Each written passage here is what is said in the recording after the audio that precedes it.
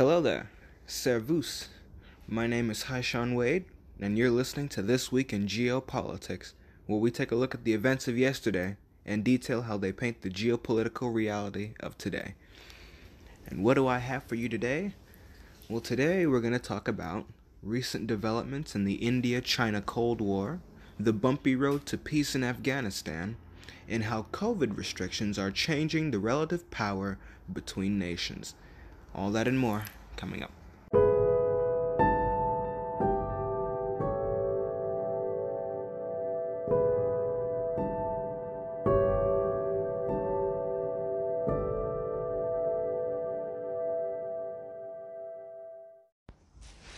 Alright, let's get into the rapid fire news.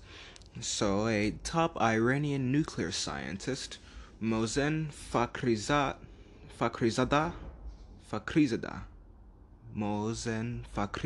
there we go, has been assassinated, likely by Israeli or U.S. operatives in the region. Or at least that's what Iranians claiming, and, well, it's, again, highly likely that America and Israel are involved in the situation. There are crackdowns on big companies in the UK. Mexico, and Venezuela. Mexico has begun an investigation of Walmart for monopolistic practices. The UK is seeking to curb the influence of big tech companies. And Venezuela has sentenced 6 American Citgo executives working in the country to 8 years in jail for embezzlement. All that amidst President Trump pardoning General Michael Flynn. That's the rapid fire news. And now, China and Nepal. Recently, the Chinese defense minister went and met with the Nepali Army Chief General to talk about military cooperation. The defense minister of China said that China supports Nepal in safeguarding its sovereignty, independence, and territorial integrity. China also went on to blame India for the coronavirus. On unrelated things, the Chinese have blamed India for the coronavirus, now saying that it is originated from India back in 2019. Meanwhile, China is using the vaccine to strengthen ties with Pakistan. Now, when you look at a map, and you go to where China is, and then when you look at the countries I've just named, India, Pakistan, and Nepal, you'll notice that China is they're boxing India in. China is to the north of Nepal, and India is to the south of Nepal. Nepal owns a chunk of the Himalayan mountains. However, its territory expands southwards to flatland. If China were to gain access militarily through Nepal, that would effectively enable them to bypass the Himalayas as a physical barrier between them and India. And now that's the geographic outlook just from Nepal. So there's reason enough for the Chinese to be allying themselves with Nepal as they are. That, and if Nepal were to become an Indian ally, it would enable India to have undue influence into Tibet, a very sensitive region in China as well. Now, Pakistan, which is to the west of India,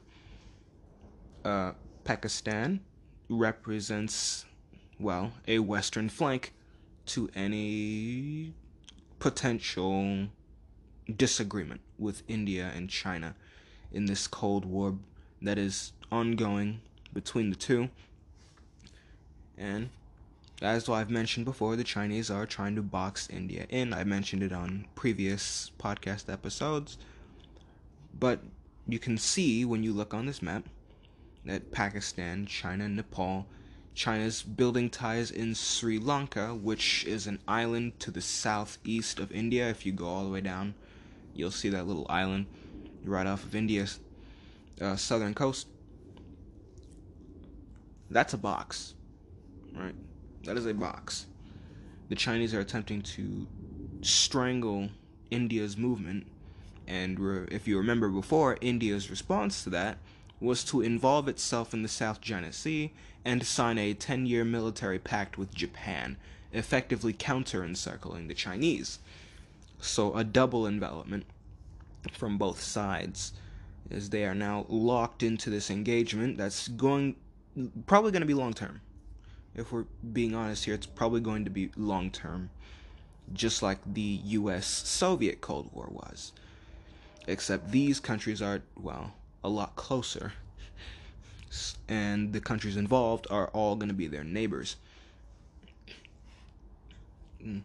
While the Chinese and Indians will have a hard time reaching each other directly, their neighbors and having access through those neighbors can enable them to seriously hinder and screw each other over.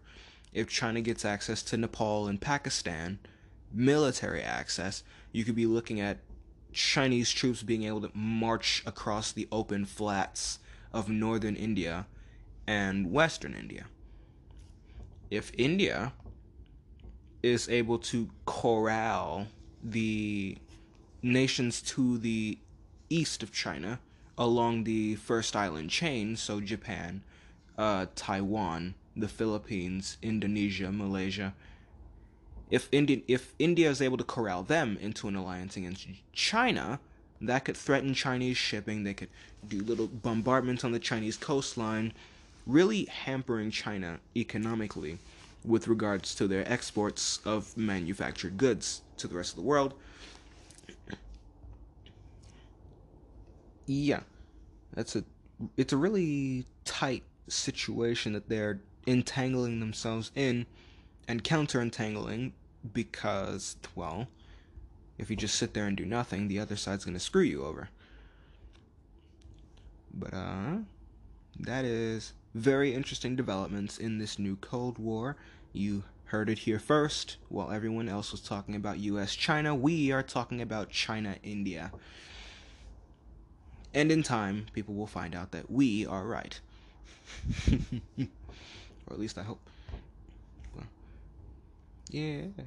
Alright, so I do believe that's it for them. For now, anyways. Again, we're looking at a long-term struggle. So China is strengthening its ties with Nepal and Pakistan, amidst a time when India is reportedly heading for a recession. So there's that. And now we'll move over to Poland. So in Poland, there is protests over a court ruling where abortions for life-threatening pregnancies were basically ruled as unlawful and are effectively banned in the country. And there are people protesting this, and the protests are continuing, and I believe they are growing. And it's beginning to raise questions over the stability of the country, at least at the moment anyways. They seem to be pretty divided over this issue, but if demographics and demographic changes are indicative of anything, it's likely going to be that people who aren't aborting their kids are going to have kids, and the people who are aborting kids will not, or will have fewer kids, enabling the pro-banning of abortion side to win out in the end, just due to demographic weight in the future from, well, having kids and not aborting them. So the abortion issue is likely to be lost on all fronts in the future just from people having kids. That's what I see moving forward. But for the time being, the pro-abortion side does have the weight in numbers to get their ideal policies pushed through. Now, they'll probably still lose in the long term, again, from people who have kids and are opposed to abortion. But for now, they still hold influence over the issue. And it's, again, throwing questions about the stability of the country. Because it's a very, very sensitive issue that is kind of unfolding in front of us right now. We'll see how that goes. Poland is currently in a bit of a dispute between the EU, Poland, and Hungary. We'll get into Hungary later on, but they're in a dispute with the EU over the budget. Many high-ranking political figures, like George Soros, George Clooney, I just saw today, and Joe Biden, the potential president of the United States, they have all condemned Poland and Hungary's leadership as being authoritarian and dictatorships. There we go. So, I personally don't know if I would agree with those classifications for the countries, but maybe there's just something I'm missing that they know of, but who knows. As far as we can tell, Poland could potentially be forced to do the EU's bidding if, and only if, the pro-abortion side is effectively taken advantage of by the EU to force through EU policy into Poland, whose leadership is right now rejecting EU policy. So there's something to look out for. And we're gonna move from there onto Afghanistan. We're all over the place today. So in Afghanistan, there's an uneasy peace potentially on the horizon. Now, both the Afghan government and the Taliban, who've been at war for decades now, they've agreed to peace talk procedures. So there's currently still not exactly peace, but they are getting there, or at least that's how it seems right now. However, there is disagreement between the two over how the peace should be achieved. The Taliban wants their peace agreement with the United States to serve as the basis for that peace deal. So basically, the peace agreement with the Taliban and the United States was that the Taliban would cut ties with all terrorist organizations, and in exchange, the U.S. would withdraw their troops. And America, the Trump administration recently just put in a new defense secretary, I believe. I'm not entirely sure on the exact position, but a new guy. I think his name was Esper. And he is immediately gone for the jugular with regards to troop withdrawals. And we are supposed to draw down our troops from 4,500, so that's 4,500 troops in Afghanistan, down to 2,500 by January 15th, and there is apparently more that are supposed to be leaving by March of next year. Now, the problem is that the Afghan government doesn't like this. They call it a premature withdrawal. That will probably fall on deaf ears from the American populace. Maybe Joe Biden would be more committed to Afghanistan. He has taken up the position of strengthening alliances, and he does have a lot of people, and he's trying to appoint to his cabinet that would be more pro-intervention, pro-Afghan war. So if he does take office, that'll be something to look out for. But the Afghan government doesn't like that idea because they want U.S. troops there. They're one of the few countries in the Middle East that do. But I don't think the American troops are going to be there for much longer. The Afghan government hasn't exactly commented on their position aside from that. So, again, this is going to be something to look out for. And if the peace talks fail, we're probably going to be looking at a fully fledged war between the two sides again. And this time the Americans are going to be nowhere to be found. But it's good for America, and probably maybe not good for Afghan unless the fighting does end in one side winning. So, you take what you can get. But in other news, we're just going to pop on over directly west of Afghanistan and west of the country from there to Turkey. Turkey had their third quarter economic figures currently outperform their peers and neighbors with a 15.6% expansion for their third quarter. And that'll be significant for my later point down the line. I just wanted to bring that up while we were still in the region. But now we're going to go to OPEC. So OPEC is going to be conducting their biannual meeting. At the time, it was I wrote this. My note says that they're going to be doing it on Monday, which for us means today. So they're doing their biannual meeting on today. Okay, and their ministerial. There we go. Ministerial meeting, which is going to be a second meeting that they'll do, is going to be on Tuesday, and that will likely be when OPEC decides on what the oil prices are going to be for the block. Now, demand is currently low in Europe and lower in America than it would usually be, although America is a bit of a weird place for them because America is energy independent, so they already probably aren't expecting to get much out of America's oil markets, because the Americans are eating up their oil markets by producing lots of shale oil. So they're probably more focused on the low demand in Europe right now due to the lockdowns. And again, we'll get into the lockdowns later on. Demand, however, is higher in Asia. So we're probably going to see them put a heavy emphasis on taking over the Asian market for the time being. Russia and Iraq they're likely not going to cut production if cuts to production are demanded or deemed as what is necessary. Again, probably due to the collapse in demand due to lockdowns. But Iraq and Russia are probably not going to cooperate on a cut to production.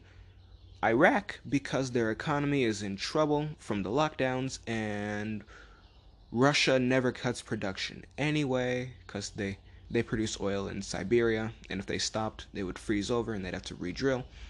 So they're probably not going to cut production. So if there is a price hike due to a cut in production, largely from the Saudi Arabian and United Arab Emirates side cutting back production, and Venezuela probably, maybe. I think they're OPEC plus. I'm not entirely sure if they're OPEC or OPEC plus.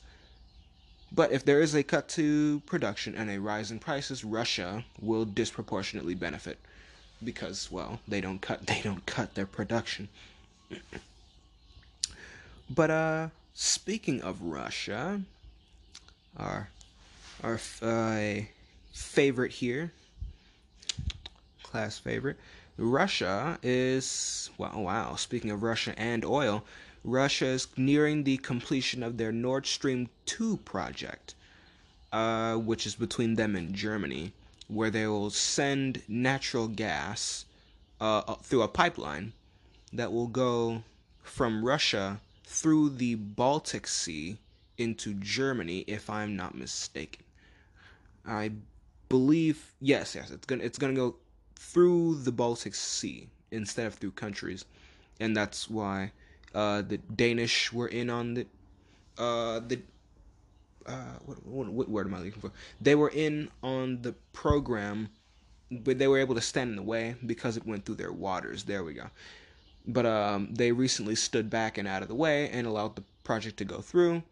America is apparently trying to put sanctions on it because from the American perspective, America is supposed to be protecting Germany specifically from Russia, but Germany is now becoming energy dependent on Russia.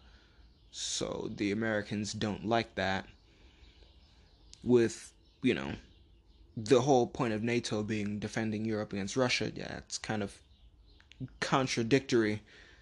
So again, NATO is falling apart slowly, silently. But yeah, that's Nord Stream. The Russians are also cooperating with Iran for the production of the Sputnik 5 COVID vaccine. Now, this is, I believe, the either second or third vaccine that the Russians have developed. So I'm not entirely sure of the effective rate on it, but it's a vaccine, so people will probably take what they can get, especially if it's cheap. And Russia was also invited to Chinese HIV vaccine trials. Now, Russia has a bit of an HIV problem, if I'm not mistaken. I know they had tuberculosis, drug-resistant tuberculosis, and I believe HIV was also a major problem in the country. So these vaccine trials in China could be very promising for the Russians, and potential fertility and birth rates. And I'll get into that later as well for the larger topic that I want to discuss in this episode. Russia has also been making moves on Georgia in the wake of the Nagorno-Karabakh peace agreement. Now, Russia currently aims for a trans-Caucasian economic integration with Russia, of course, and for them to integrate with one another. So Georgia integrating with Armenia, Azerbaijan integrating with Armenia and Georgia, and Armenia with Azerbaijan and Georgia. The Transcaucasian region, and then all three of them are expected to heavily integrate with Russia. So they want that. Russia wants integration via the lowering of boundaries in trade, transportation, and communication. Again, which will probably be brokered by the Russians, secured by the Russians, enforced by the Russians. I think I'm seeing a pattern here. It's almost as if the Russians have the Caucasus on lockdown. Go gadget Russian Empire. So that's what Russia wants, and in my notes I have that Russia is fully digesting the Caucasus region because they literally just established control over the region.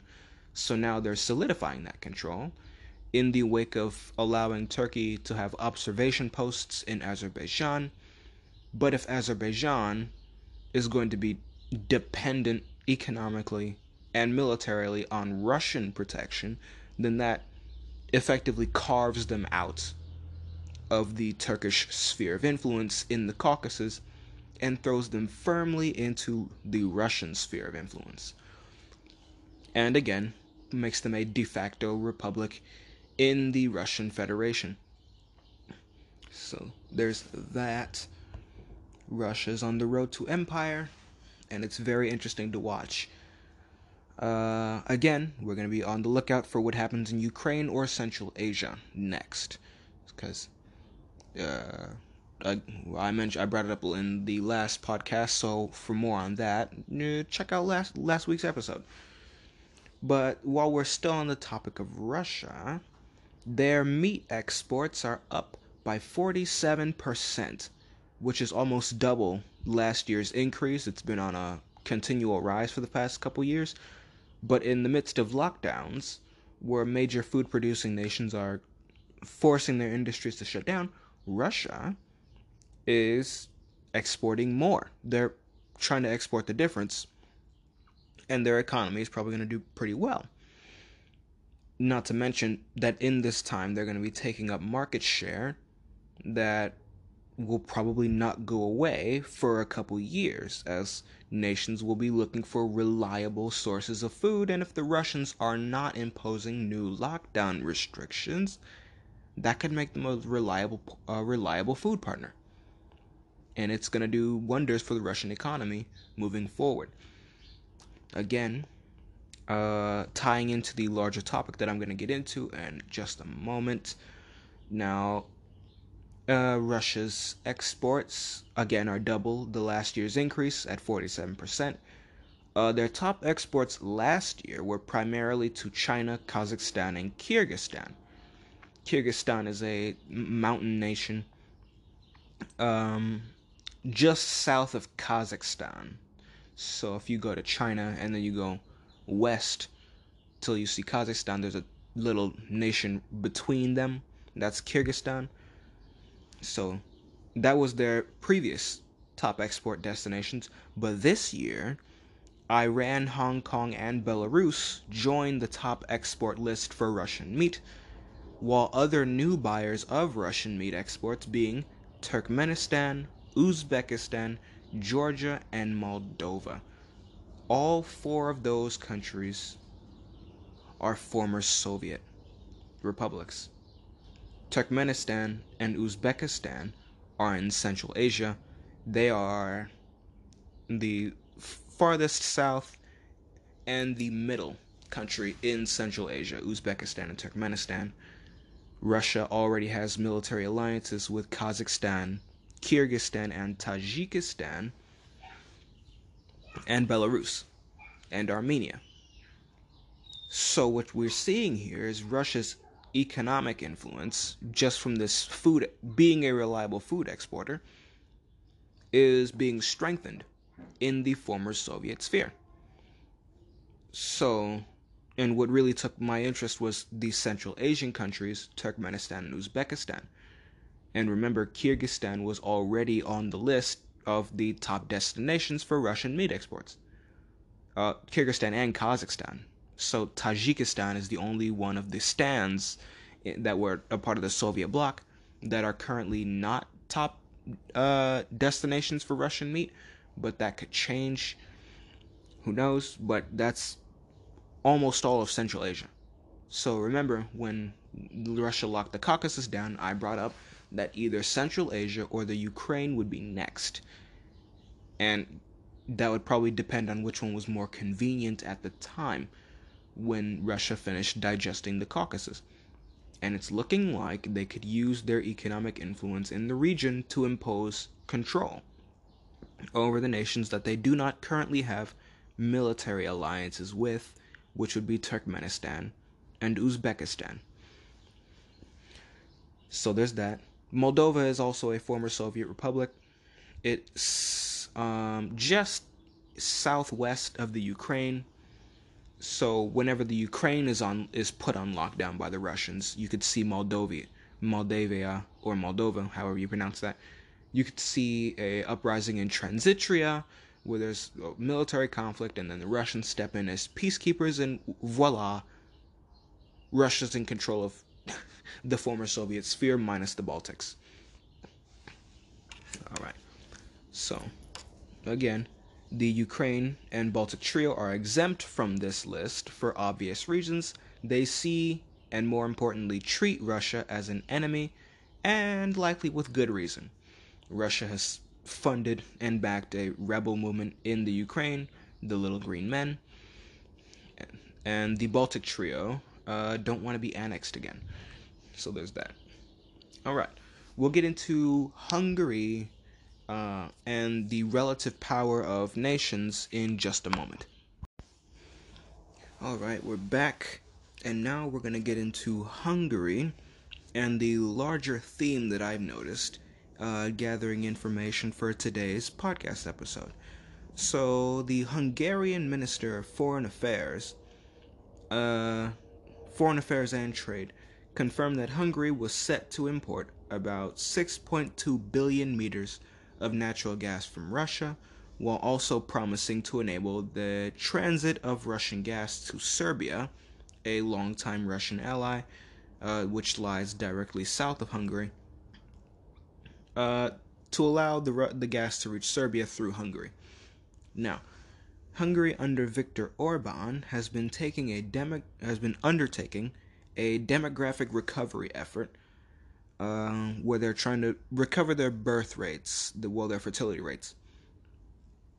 So it was like 1.27 before, but Viktor Orban has implemented a lot of pro-family, pro-childbirth policies that have brought it all the way up to 1.5. Now it's currently stagnating at around there, but as time goes on, having more kids could eventually become cultural. So when you have more kids, it could become cultural, and that could in turn continue to boost their fertility rates up and up to above the 2.1, which is considered the replacement rate. You have 2.1 kids for every couple, and the point one collectively is able to account for deaths that would happen from children or people that aren't having those other kids. So I see the potential for Hungary to be a mid-century power of the 21st century. Now, Russia is also trying to do the same. They are giving a check for women who have kids. That's led to a drop in their abortion rates, but dramatic increase in child abandonment rates. So there was unintended side effects of that, but it could help reverse demographics in Russia as well.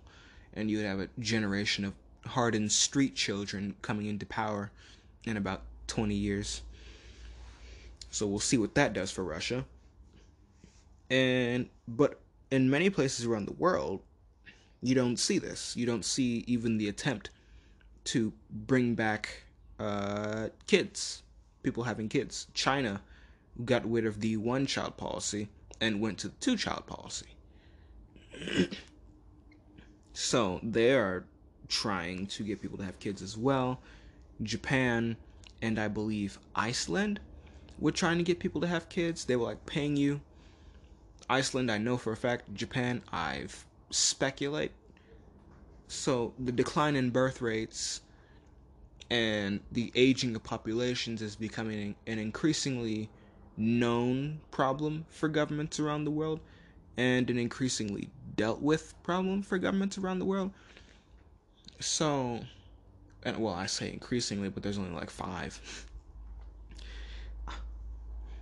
But countries are aging really fast, the populations of them, and we could see that as time goes on and people get old, particularly the boomers, which in many countries take up a vast share of the country's population as a percent of the population, as they get older and start dying from natural causes and age, we could see this massive, horrific peacetime die-off that we haven't seen in Europe and many countries in Asia since the plague hit Europe.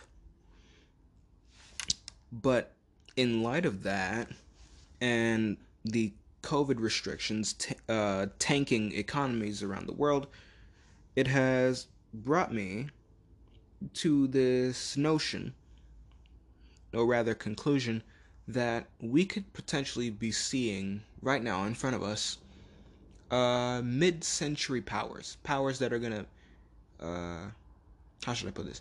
So basically, because countries are getting weaker due to demographics, and they're temporarily going to be weakened by their COVID restrictions and lockdowns and the effect that's going to have on their economy, we could be seeing, well, we are seeing the relative power in nations shift. The relative balance between countries shift. I brought up Turkey and their third quarter performance. They have outperformed their peers, which included China in the graph that I looked at with regards to the growth, but China has a way bigger economy, so I'm not going to talk about that. But as far as Turkey's neighbors go, they beat out everyone in terms of growth. Now, we've talked about Turkey and the potential for them to roll over their neighbors when they are weakened. Their neighbors, I mean. I brought up Hungary. And the thing that brought me to attention with Hungary was I was looking at this really pretty physical map of Europe by the National Geographic. It's really cool. You should check it out if you can find it. You'll know which one I'm talking about. It's the one that's just crisp and has National Geographic on it. But anyway, I was looking at the region that used to be occupied by the Austro-Hungarian Empire. And when you look at that and you see the mountains and the terrain that it encompassed, that was the borders of Austria-Hungary for a while, because it's mountains and water. And, well, they have the Danube flowing through the middle, so it's good for economy. And it's like, you wonder whether or not a new power will arise from there, because there was Hungary before that, just Hungary. Then there was Austria, and then there was Austria-Hungary with the dual monarchy. So, and after the fall of them, it was Yugoslavia. So now, could we be looking at a new power coming out in the Central European region, specifically that Balkan, Southeast European region? Because I would bet that it would be Hungary if no one else. Unless some country went on this rampage and just started dogging on countries in the region, I think it would be Hungary. And I believe that Hungary is probably set to dominate this region. I believe that because of what we're seeing now, which is kind of a glimpse into the future. We're seeing now, with the COVID lockdowns and restrictions, the balance of power, the balance of relative power between nations be shifted. So what we're seeing is that countries that were strong enough to defend themselves from, say, a neighbor before are increasingly crippled by COVID restrictions. Now, if your neighbor is locking themselves down as well, then the relative power stays the same between you and them. But what happens when your neighbor doesn't lock down anymore? What happens when they go through economic recovery while you're still locking down? The balance of power shifts, and the balance in relative power changes. And you could see that your neighbor, who was equal to or weaker than you, suddenly become a peer, or suddenly become marginally stronger than you, or suddenly they're vastly stronger than you because you're going through a recovery effort and they ate up the market share for, say, meat exports or oil. And now they have outsized influence and power over the region.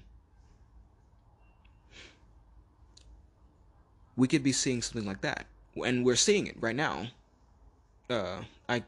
I'm kind of fumbling over my words, trying to put my thoughts into words because I didn't write this down.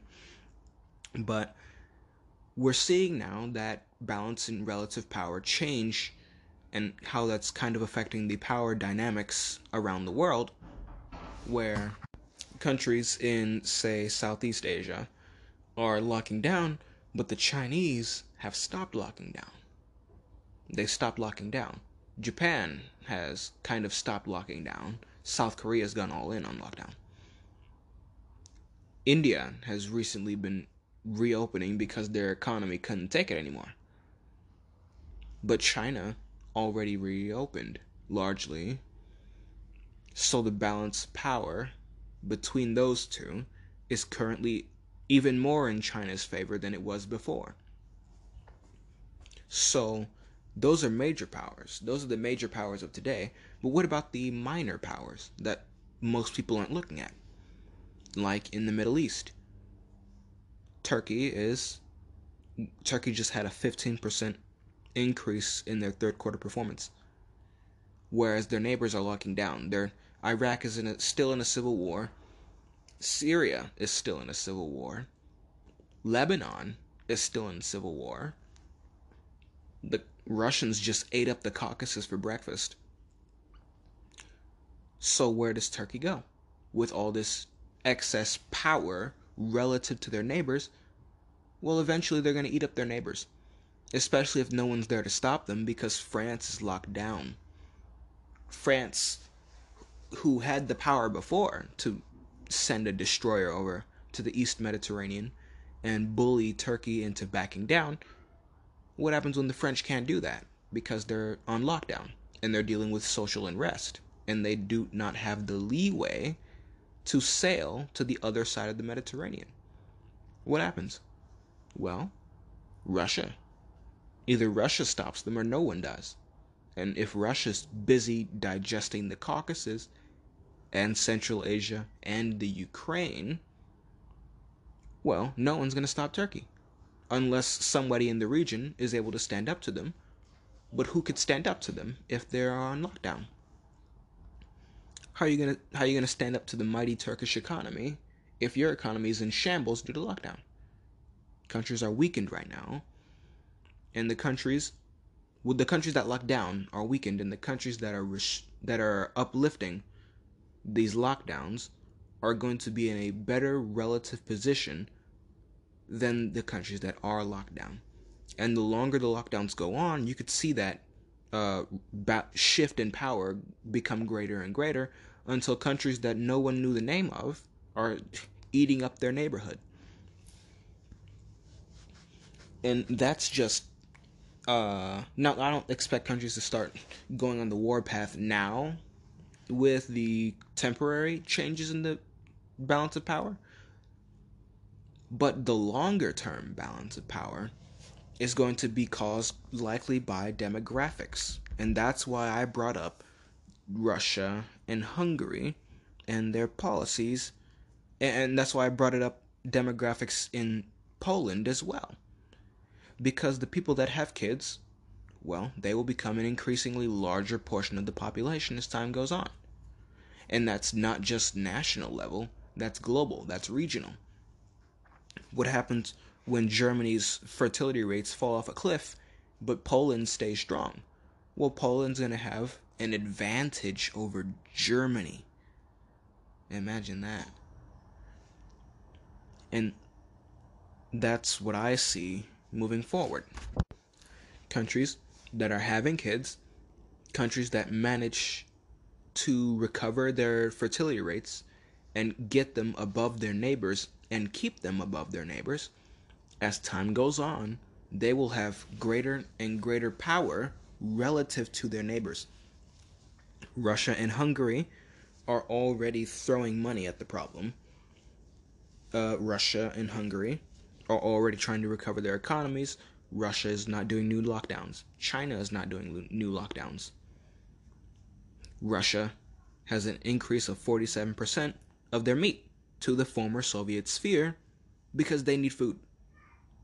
Russia is sending oil and natural gas through Hungary to Serbia because they need fuel. Russia is sending natural gas to Germany because Germany needs fuel. The relative balance of power is already shifting towards the countries that are not locked down right now. And as time goes on and the lockdowns fade and lockdowns are replaced with the weight of demographics, the changes will go from countries that didn't lock down to countries that had kids. And on that note, I believe that Hungary will become a mid-century power. We could be looking at the rise of Hungary in the mid-century, so the 2040s, 50s, maybe 2060s, as the wave of demographics goes through and the boomers start to die out and the countries that had kids start to have greater and greater influence over countries that didn't have kids or didn't have enough kids to counter out the loss of the boomer generation. We could see new powers arise in Europe, specifically Hungary. I believe Hungary is set to dominate Central Europe. There we go. I believe that because many of their neighbors don't have good birth rates.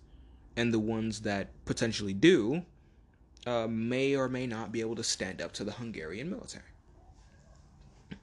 And, well, military might is dependent on whether or not you have people to fight the battle.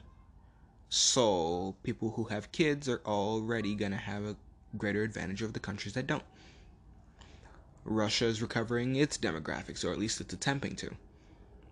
And as time goes on, we could see a refining, even, of pro-fertility policies as countries are desperately trying to get people to have kids. The countries that aren't taking action now, if their policies start working, you could see the countries that already have a head start implement those and get an even greater demographic advantage in later on, which could help them dominate their region.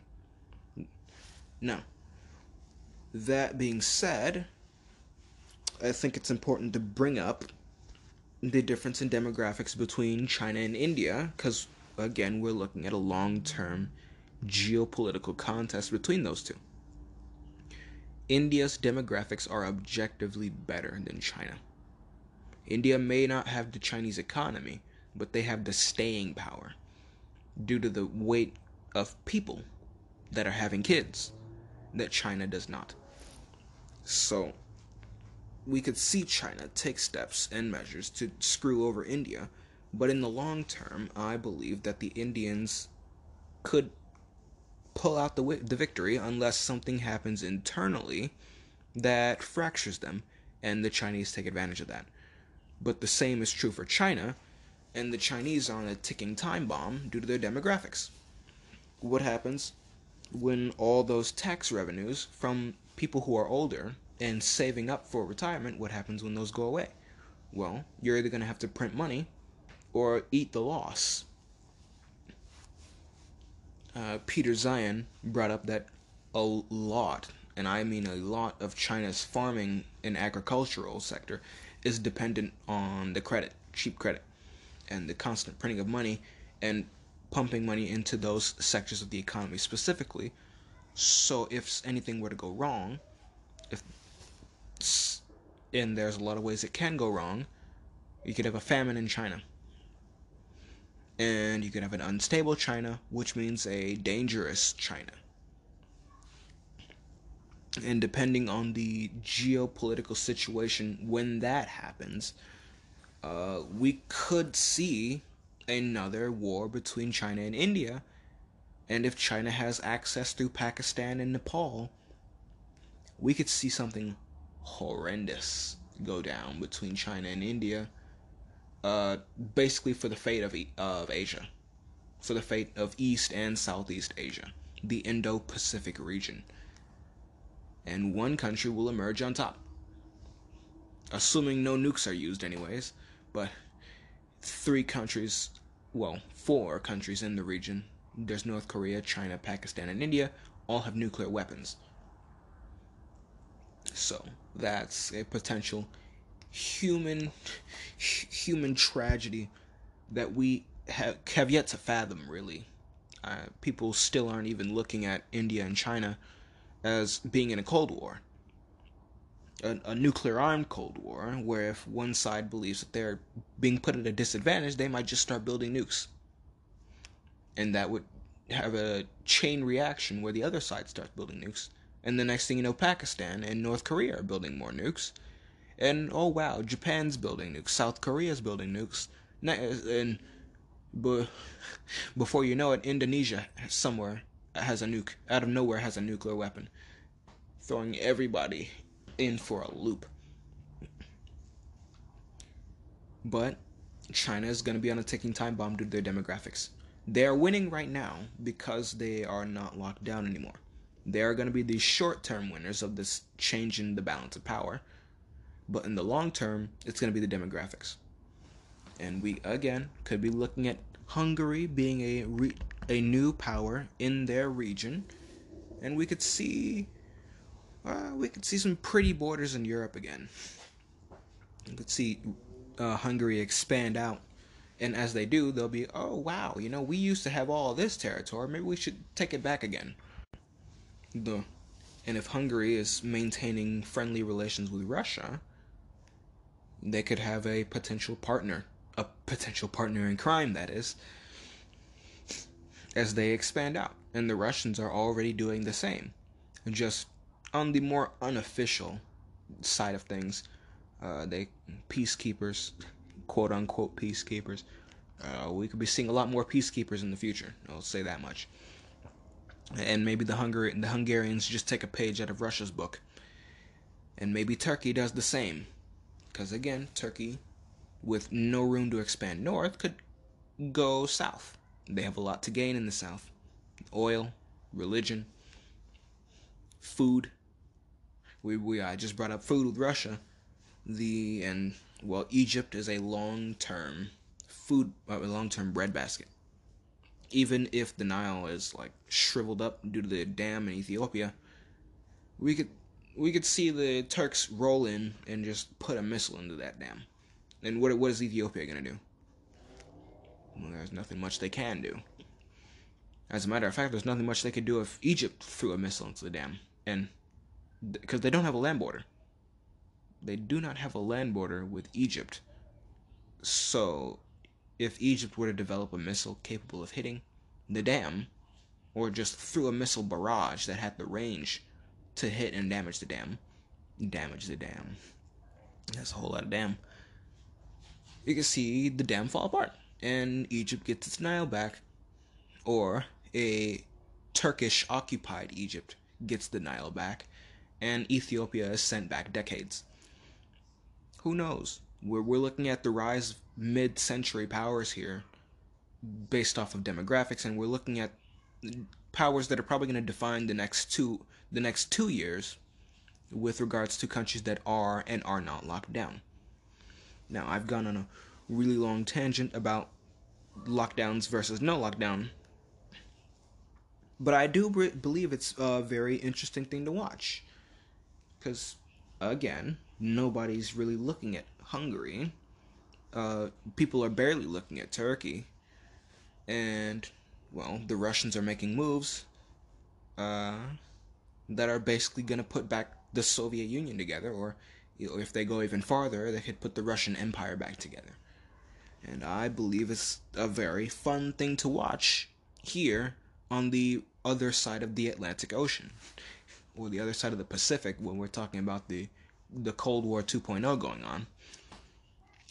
But I think that's all I have. I'll get into closing thoughts in just a minute, and I'll see you there. Alright, we're back. We keeping our eyes on the growth of the new Russian Empire.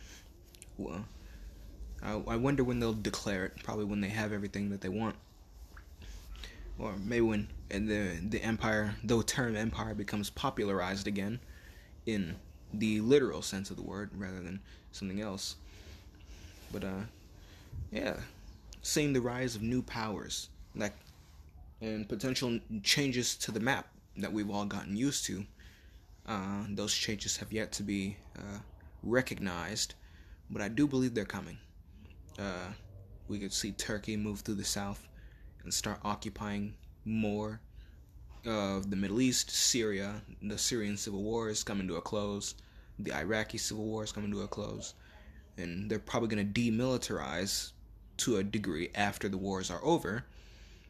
And that'll leave room for Turkey to step in, especially if they enjoy outsized economic growth in the years, potential decades moving forward.